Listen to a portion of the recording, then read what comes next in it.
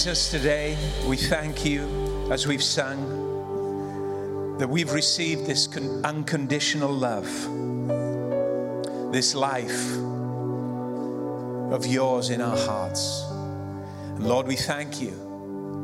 You didn't turn away when you found us in all of those various places that we were in when we came to you. You weren't ashamed to call us your brothers, your sisters.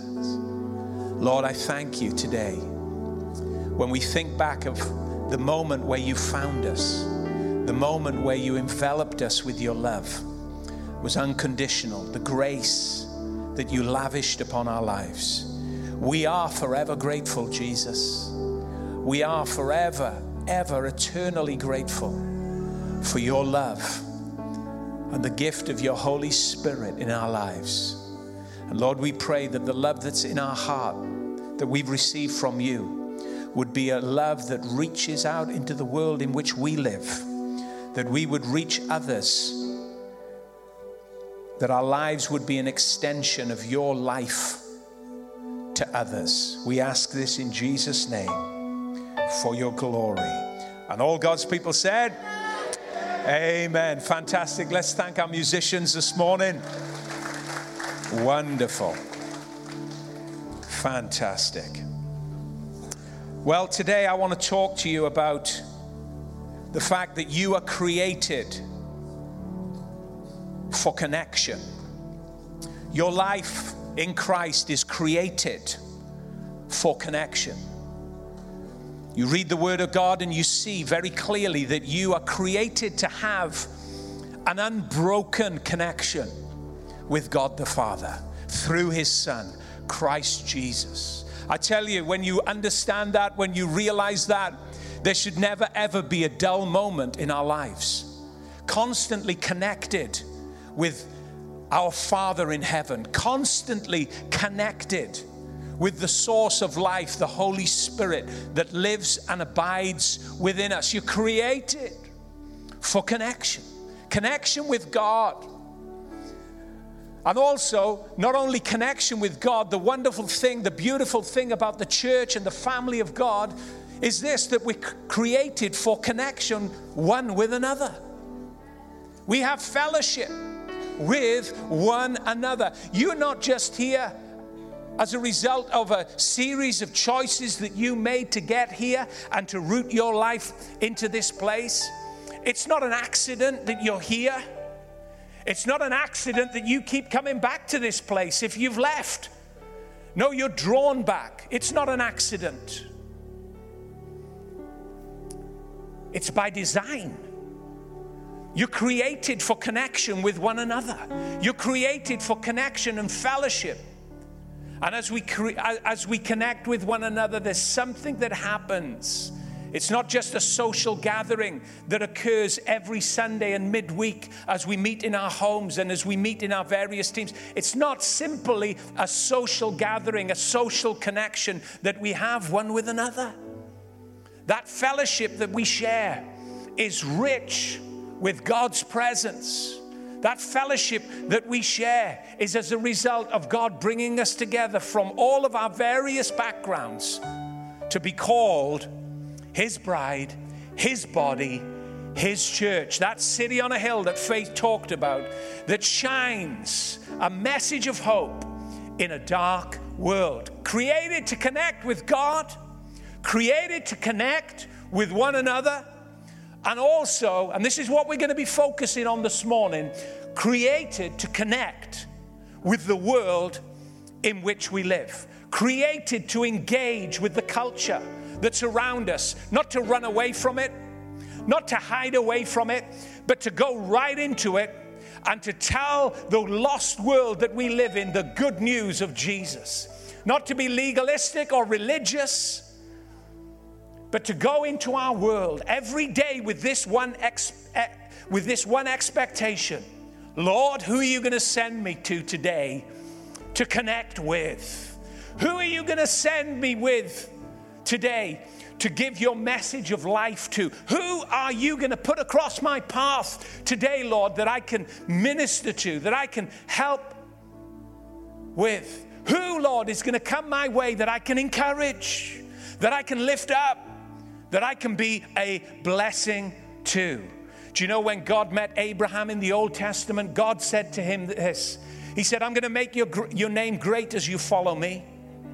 And he said, I'm going to bless you, not in order for you to be blessed. You see, sometimes we get blessed and we think that the blessing just solely starts and ends with our life. No, God said to Abraham, as he would say to us, I am blessing you in order for you to be a blessing, for your life to be a great extension of my blessing into this needy world.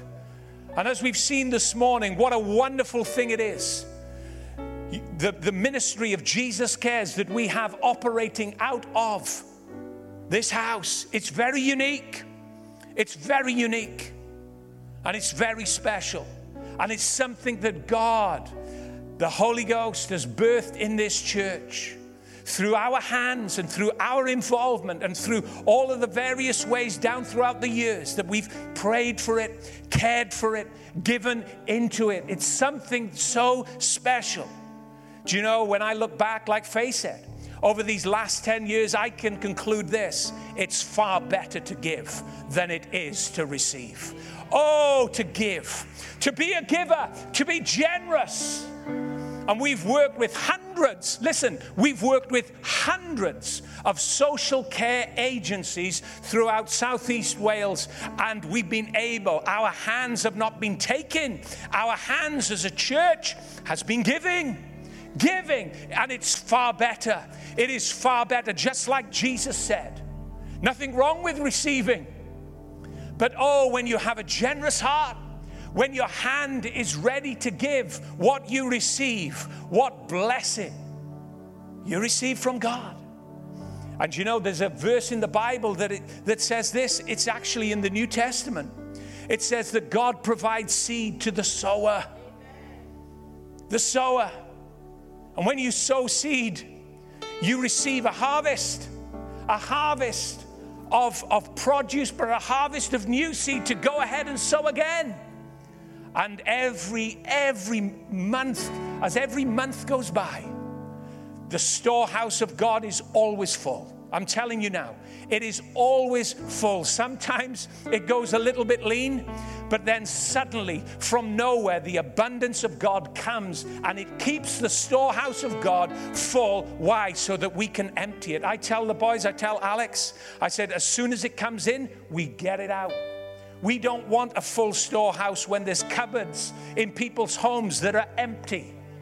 When there's parents around this city and the vicinities of this city that can't afford clothes for their children. We are not into stockpiling food, let me tell you. We are not into stockpiling provisions. As soon as we receive it, it goes out of the door on that van. My God, he does an awesome job. Alex does an absolutely awesome job. And Chi-Chi. Incredible. Not people just of words. I tell you, you don't hear him say much, but you look at his life and examine it, and you see that he does a lot. And I like having people like that around me. Not people that are big talkers, but people who are big walkers. That's what the kingdom of God is about. Not just, Paul said, didn't he? The kingdom of God is not a matter of eating and drinking and small talk, but it's about righteousness, peace, and joy in the Holy Ghost. It's about getting involved and doing something with your life. It really is. And I'm not one for titles. I tell you now, I don't want a big fat title. I don't want an office with a title on it. I want my life to be fruitful. I want my life to produce a work. I want my life to be in line with the purpose of God, fulfilling the will of God for the allotted time that I have on this earth. And by the grace of God, I tell you now, we're going to run harder, like Faye said, in the years to come to fulfill everything that God has placed in our hearts together as this family, as this church. We really are. It's wonderful. It's wonderful. That's our policy. in Jesus Cares. As soon as it comes in, we get it out. Empty the place, and we've got faith for it now. Just empty the place, because within hours, suddenly it's full again. Isn't that right, Alex? I'm telling you. And we have warehouses. We have warehouses beyond, which we've told you about, even beyond our own small warehouse. We've got a warehouse 10 times the size of that a generous businessman allows us to use. 10 times the size of that warehouse, where we have food ready, packed to meet every crisis. I'm telling you now, man, we don't often talk about this, but when God sets something up,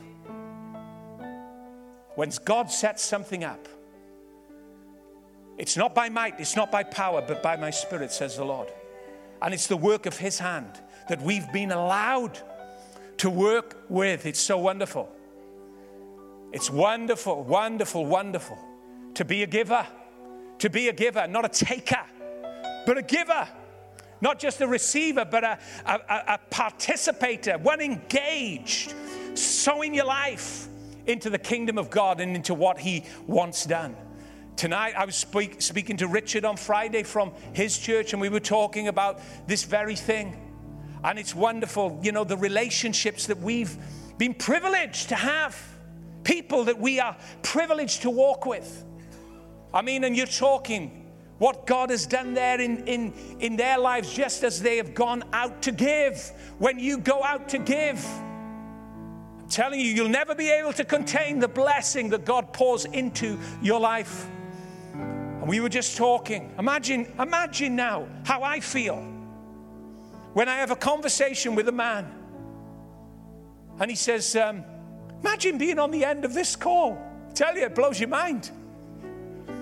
He said, we want to bring you another Arctic lorry load of food down on Sunday evening. How about that? I said, well, Alex will always be ready to receive it. Doesn't matter what time, night or day. And we're receiving an Arctic lorry of food tonight, Alex. And we received one. I tell you, the storehouse of God. Why? I'll tell you why. Many years ago, when I was in my office, the Holy Spirit said this to me: be faithful in small things, and I'll make you master of much. I said, Lord, I will be faithful in small things. I will. When you attend to the small things, you overlook the small, you'll never be entrusted with much. Jesus said it. I'm not saying it. Jesus said it. I tell you, you attend to the small details faithfully. You attend to the small work that God puts in front of you. God doesn't promote anybody to stardom. He's not a Simon Cowell in the kingdom. It's not the X Factor principles that work here. I'm telling you now, God watches us as we convey our lives and do small things well. He said, and then over the next years of my life, He put a series of tests that I was completely unaware of, a series of tests to see if I would be faithful in small things. I handled food and distributed it to others in such a small way. I handled toys and presents. I distributed them to others in such a small way. I didn't even realize at the time that God was testing me. But I'm telling you now, on the assurance of God's word, if you will be faithful with small things, you shall be entrusted with much, whatever that is. If you are unfaithful with the small aspects of God's kingdom, His will, and the opportunities that He puts in front of you, you'll never ever be faithful. It says you'll be unfaithful with much. What a wonderful, wonderful review that we had this morning. And I'm telling you now, in the years ahead, it's going to increase. It really is. It's going to increase. We are created, you see. The DNA within us all, as followers of Christ, is one of connection, created to connect, not just with God, Not just with one another, of course that too, but created to engage and connect with our world. And it's incredible. Let me tell you, the credibility that this church has, not just with other churches, but where it really matters, friends, in this city, in the towns and other cities within Wales, the credibility that the King's Church has, even with politicians and MPs. It's incredible what Jesus has done in this place. Now I'm going to read to you a well-known portion of Scripture this morning. And we're going to read about a man that was connected with his world. We're going to read about two men that were completely disengaged with the needs of the world that was about them. And you're going to recognize this story, and you're going to see how Jesus wants us to have eyes to see the needs in front of us. James put it like this: don't tell me about your faith, show me the works of your faith. Don't just quote Scripture and quote Bible and get up in church and preach sermons. I want to see the outworking of your faith in the world in which you live. That's the great call. The great call and the great commission that every single one of us has as we follow Christ. It really is. Let's look at Luke chapter 10. We're going to read just 7 verses. Jesus is talking about reaching the world, meeting the needs that are about you. He was being questioned by a lawyer, somebody that was very fluent with the law. And this lawyer begins to attack Jesus. He has an ulterior motive behind his questions when he's attacking Jesus. And Jesus simply strips away all the veneer, strips away all of the pretense, and tells a true story about 3 individuals that met a man on a Jericho road that was lying, battling for his life.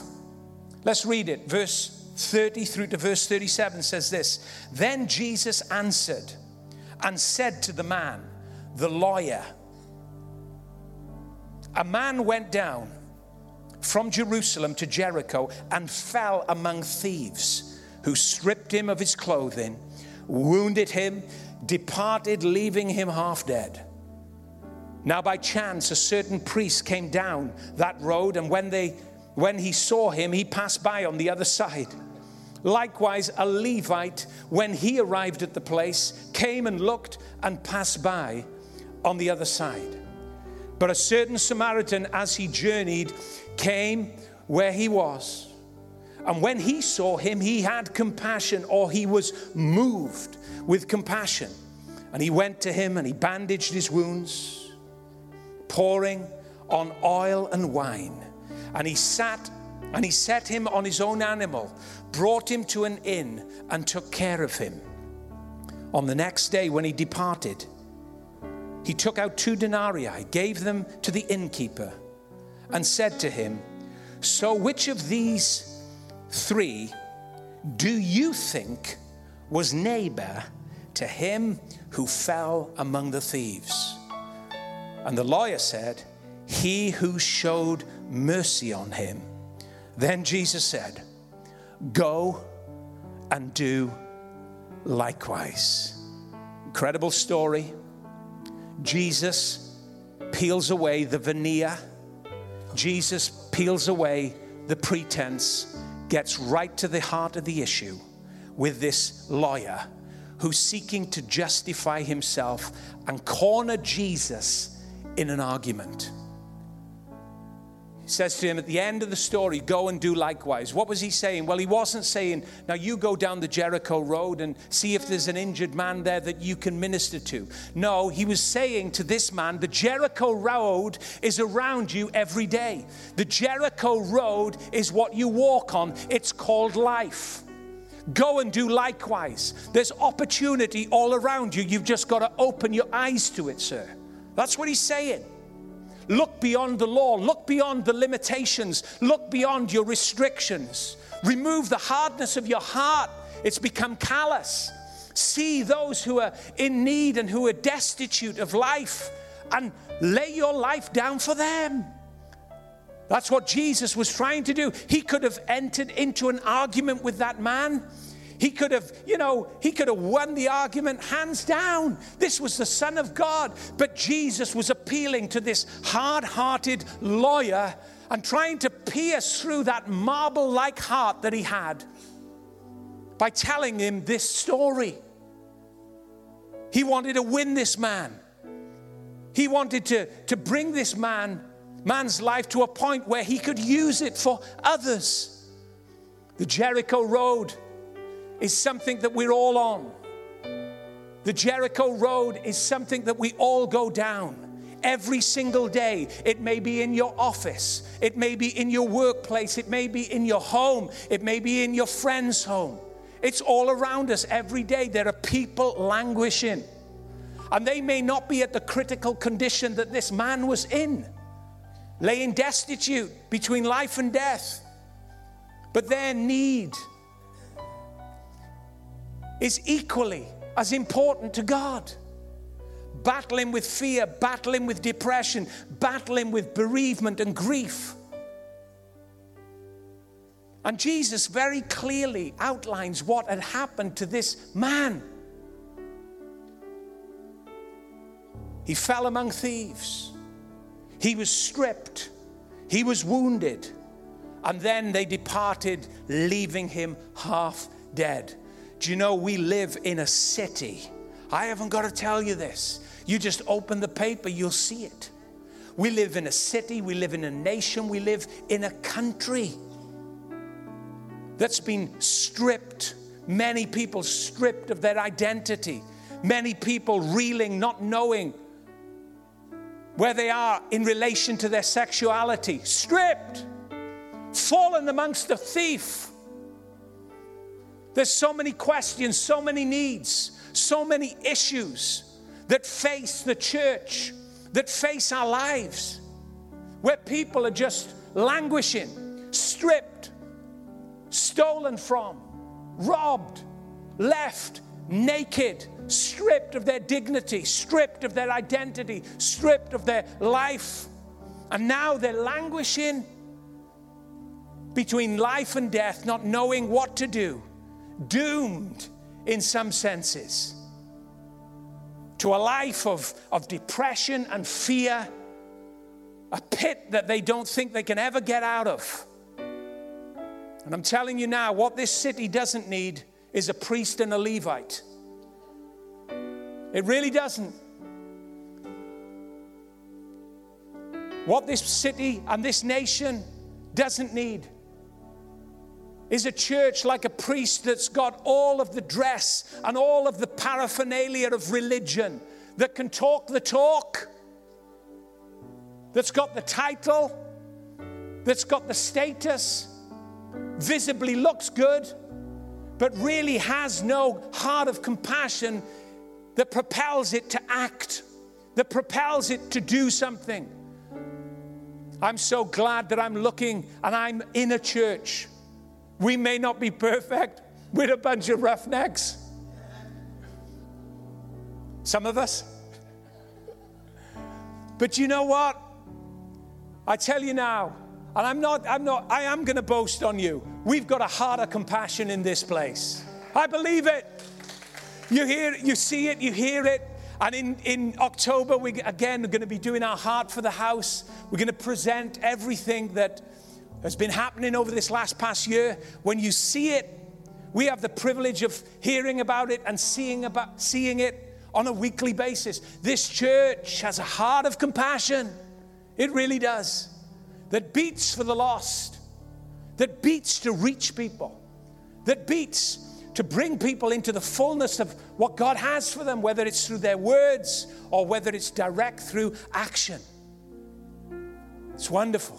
This church is not like that hard priest that went down that road that saw that man languishing, dying, naked. And the Bible, Jesus actually points out, he said that when the priest saw him, he just kind of acted as if he didn't know that he was there, he passed quickly on the opposite side. He didn't even cross the road to see what he could do. He just made a quick calculation that it was going to be an inconvenience to get involved in. It was going to cost too much. And he calculated all of the facts and he moved quickly on. Cold, hard heart. And then the Levite came by. And Jesus said that when you read the original language, the picture is this. Whilst the priest walked by on the opposite side, the Levite did something different. He walked over to the man. And he began to look at the man. And whilst he was closer to him than the priest, after he collected all of his facts, and it was curiosity that put him there, not compassion. He was just curious as to what had happened to the man and why he was in the condition that he was in. After he collected all of the facts from his curiosity, he walked on by. And then we see this wonderful person called the Good Samaritan, hated by the Jews. And he steps into the need. And he goes to that man. And it's a wonderful picture because this man has everything at his disposal ready for that man's need that's in front of him. He takes out the oil. And oil there in that time was a prized possession to medicate wounds. And they would use oil to wash the wounds, to clean out the wounds. And then once he cleaned those wounds out of that man, he brought wine and he disinfected his wounds with that wine. Two commodities that this man was carrying that the priest or the Levite didn't have. Why is that? Well, maybe that man got up every day with this expectation. Who am I going to get connected with today? Who is my life? Who am I going to meet that my life is going to be a means of blessing? Who is it that I'm going to see today on life's way that I can help, that I can bless? When this man, this Good Samaritan, saw this man languishing, it says his heart was moved with compassion. He didn't criticize him. He didn't dress him up and down like the priest did. He didn't pass by. He couldn't. He wasn't curious as to why he got into the position that he was in and what had happened like the Levite did. No, this compassion in his heart drove him to help this man. He lifts the man up. He puts him on his donkey and he takes him to an inn. And he puts him in that inn and he pays the bill. Whatever it takes, whatever this man needs while I'm away, you make sure that you attend to him. And I'll pay any outstanding expense when I come back.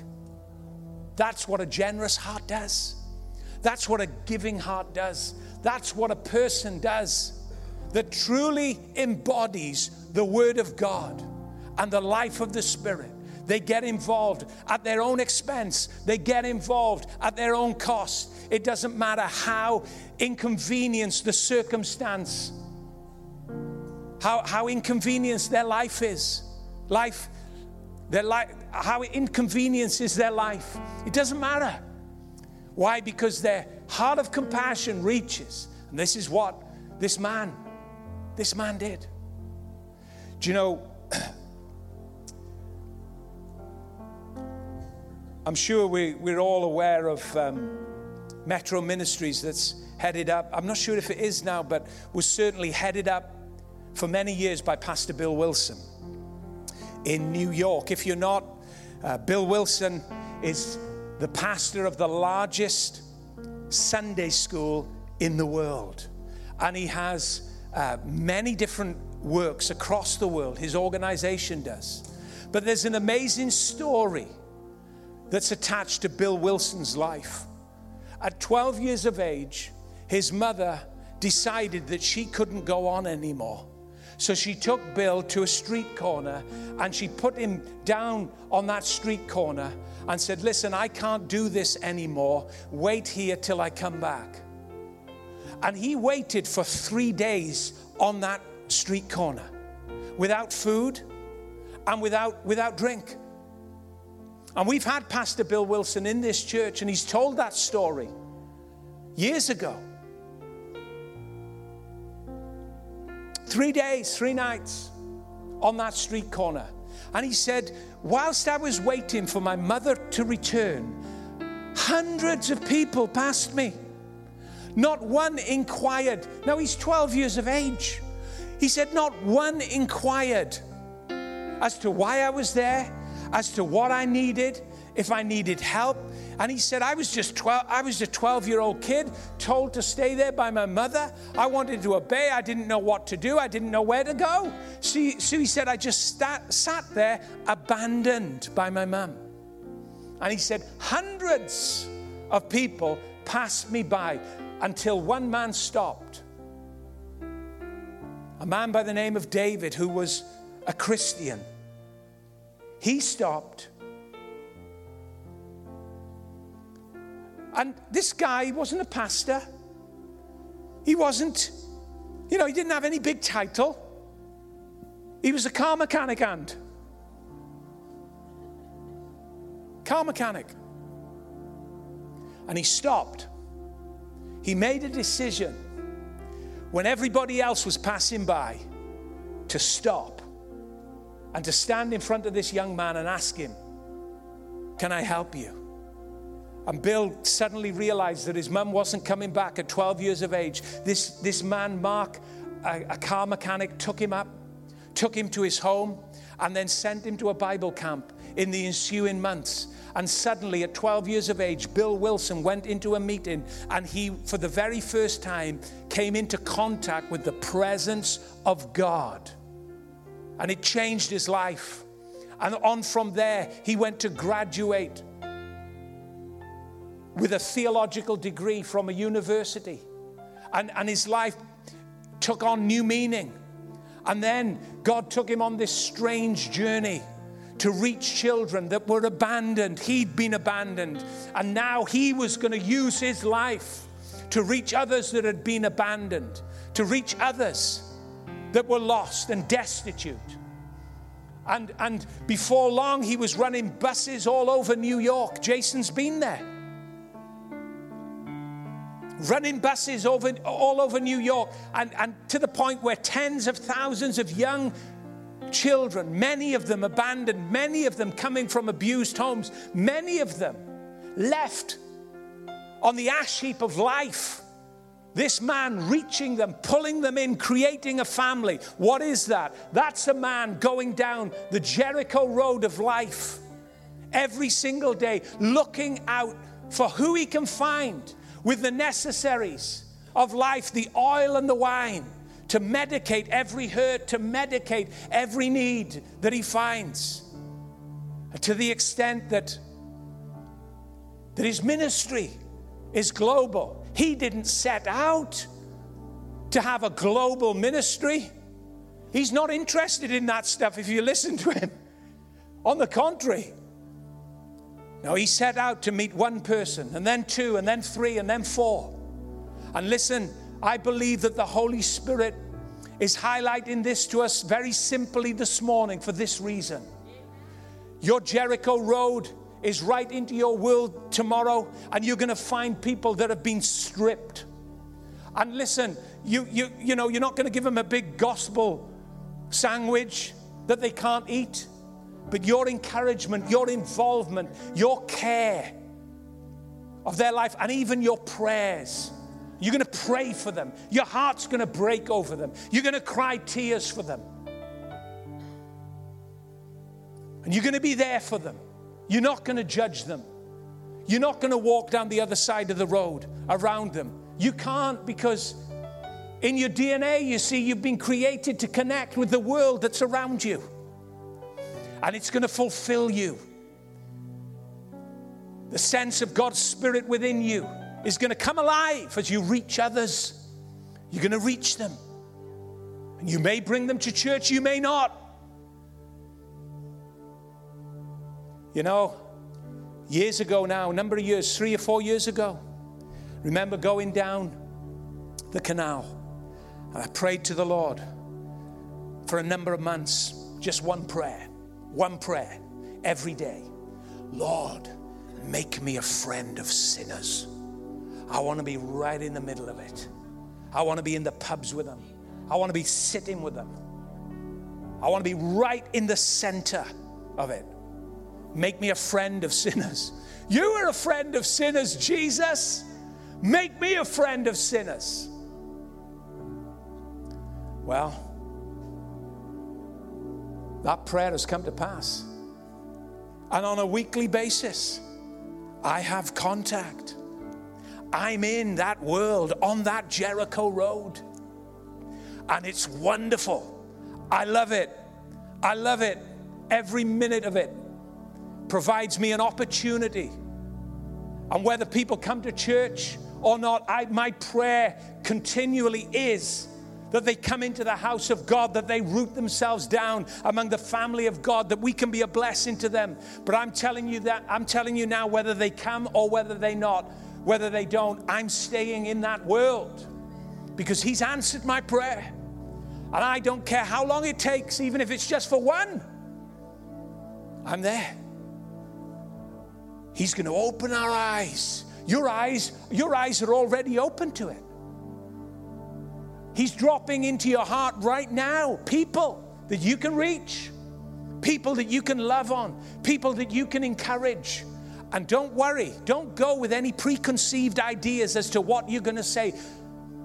Just be there. Be there. And let His love flow, and let your commitment of life be alongside them. Amen. Amen. We're not a church.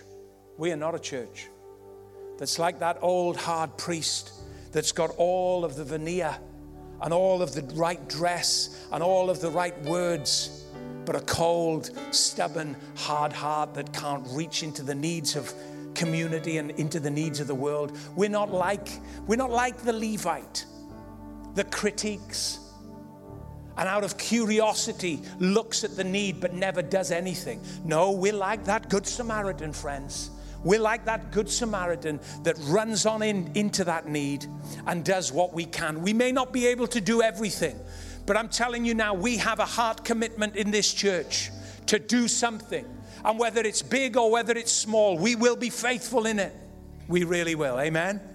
Amen. I'm going to ask Lee to come now. Lee has a great story.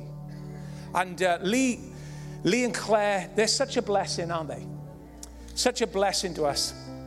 And Lee told me this story years ago when it first happened, and it blessed my heart so much. These are people that love people. They really are. These are people that don't talk much, but do a lot of walking when it comes to helping people. And I just want you to listen to Lee, to a story that's a real blessing. And it could trigger something in you as you listen to it. It could trigger something in you. You might forget what I say. You might remember what he says in the future. And it could trigger your life to become the blessing that God's designed it to be, to connect with others. Go on, Lee. Yeah, so it was probably 10 years ago now that we was living at our old house. And there was a family down the road that kept very much to themselves, and you'd see them going to school, and you tried to say morning, but they just keep their head down and not say anything. And they had a teenage son, and you'd see him, it was a winter period, we'd see him going to school. His trousers was halfway up his legs. He had, holy trainers on or sandals or whatever. And we just thought that there's a family in need, but you don't want to go and say, you're in need. How can we help? So we just prayed, Lord, just give us an opportunity to form a relationship with this family. And if we can be of any help to them, then so be it. So it was the following spring, summer, and we were doing some house renovations in our old house. And with a pile of, I think it was like rubble and, shed panels, fence panels. And they were in our front garden, ready for me to take to the skip. And I think it was the wife of the family. She kind of came up the road and she said, I'll take that away for you. We've got a van. I'll take that away for you. And we'll charge you to take it away for you. Now, I could have taken it myself to the skip. We'd have taken a couple of journeys in the car. But we thought, this is an opportunity to, build a relationship with these people. So he said, yeah, fine, take it away. She was like, it'll cost you 120 quid. I was like, yeah, okay. Shall I just do it in my car? No. I said, okay, yeah, brilliant, thanks. So we paid for them to take the rubbish away to the skips. Now, I don't know if they were registered waste carrier or if they just fly tipped it. That's not my problem. But they took it away and we paid them 120 quid. So as a result of that, we kind of formed a relationship with them. And we just meet with them and chat with them. And it came a time, I'm not sure how it happened, but they kind of invited us down to the house. Or we got invited into their home. And they shared with us that they were living in abject poverty in Cwmbran, quiet neighbourhood where you don't think anybody's in need, And they shared with us that the social services had come into their home and they were going to take the children off them. They had 3 children, 2 teenage sons and a 6-7-year-old daughter. And they invited us in to their home. And when we were in there, I was like looking around and there was no ceiling in the kitchen. And the social services said, this is uninhabitable. We're going to take the children off you. Anyway, we formed a relationship with them over the period of months. And I'm not sure, I think they kind of just shared with us and asked us, was there any way that we could help them? They didn't want to lose their children. And we talked with our Connect group. And as a Connect group and a bunch of people, we helped them. We cleaned their house. We painted their house. Dean Stone put a ceiling up in the kitchen. And, as a bunch of people, we were just able to enable that family to stay together by providing a safe, home for them to live in. We painted, we decorated, we provided bedding for the children. And, they were just so thankful. Anyway, the time came where the wife was pregnant and, they had older children. They didn't have any money for getting stuff for the new baby. And Claire went into the Jesus Cares office and there was a baby crib there. And like we talked about, 4,000 children's hampers or whatever given out, there's this baby's crib there. And Claire said, could we take that for our neighbours down the road? Yeah, sure. So we took it and a baby hamper. And in the baby hampers, I think there's a little card that says Jeremiah 29:11. For I know the plans that I have for you, plans to prosper you, not to harm you, to give you a hope and a future. And we took this up to our house and invited the family up. And they kind of walked in and this crib was there and I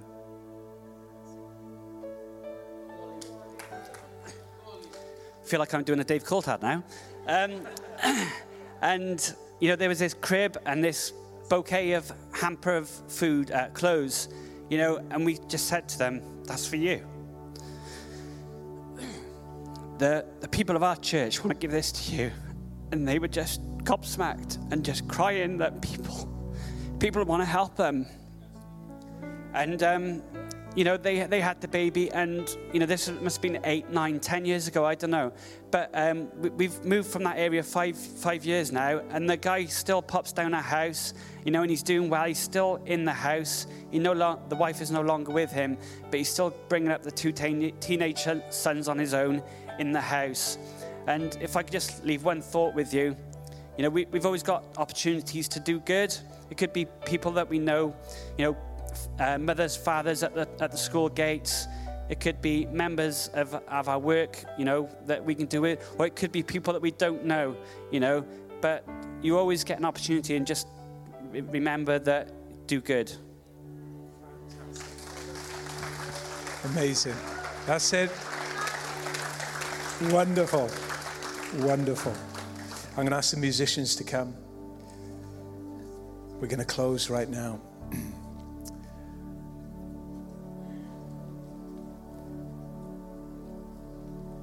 Lord Jesus, today we ask you again, Lord, as our eyes see the need around us, I pray that our hearts would be moved and stirred. Compassion, the very compassion that caused you to reach us where you found us. Lord, I pray that that same compassion would cause us, as it's done in the past, to reach the world in which we live. Lord, I thank you for this wonderful family of believers. People that don't just have empty talk, but Lord, that come on through with their lives and give their lives in selfless service to others. Lord, I pray this city around us is in great need. It's in great need. Hundreds, thousands of people stripped, wounded, laying naked through the drugs and the alcohol and the sex and all of the things that are stripping them. Lord, we pray, Holy Spirit, I pray for every single person in this building, you would anoint them with your power. You would anoint them to reverse any curse on anybody's life, that you would anoint them to go.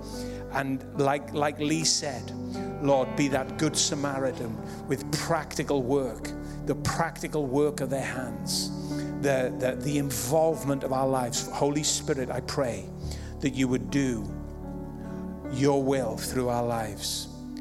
In Jesus' name we ask it for your glory. All God's people said, and get expectant. Let's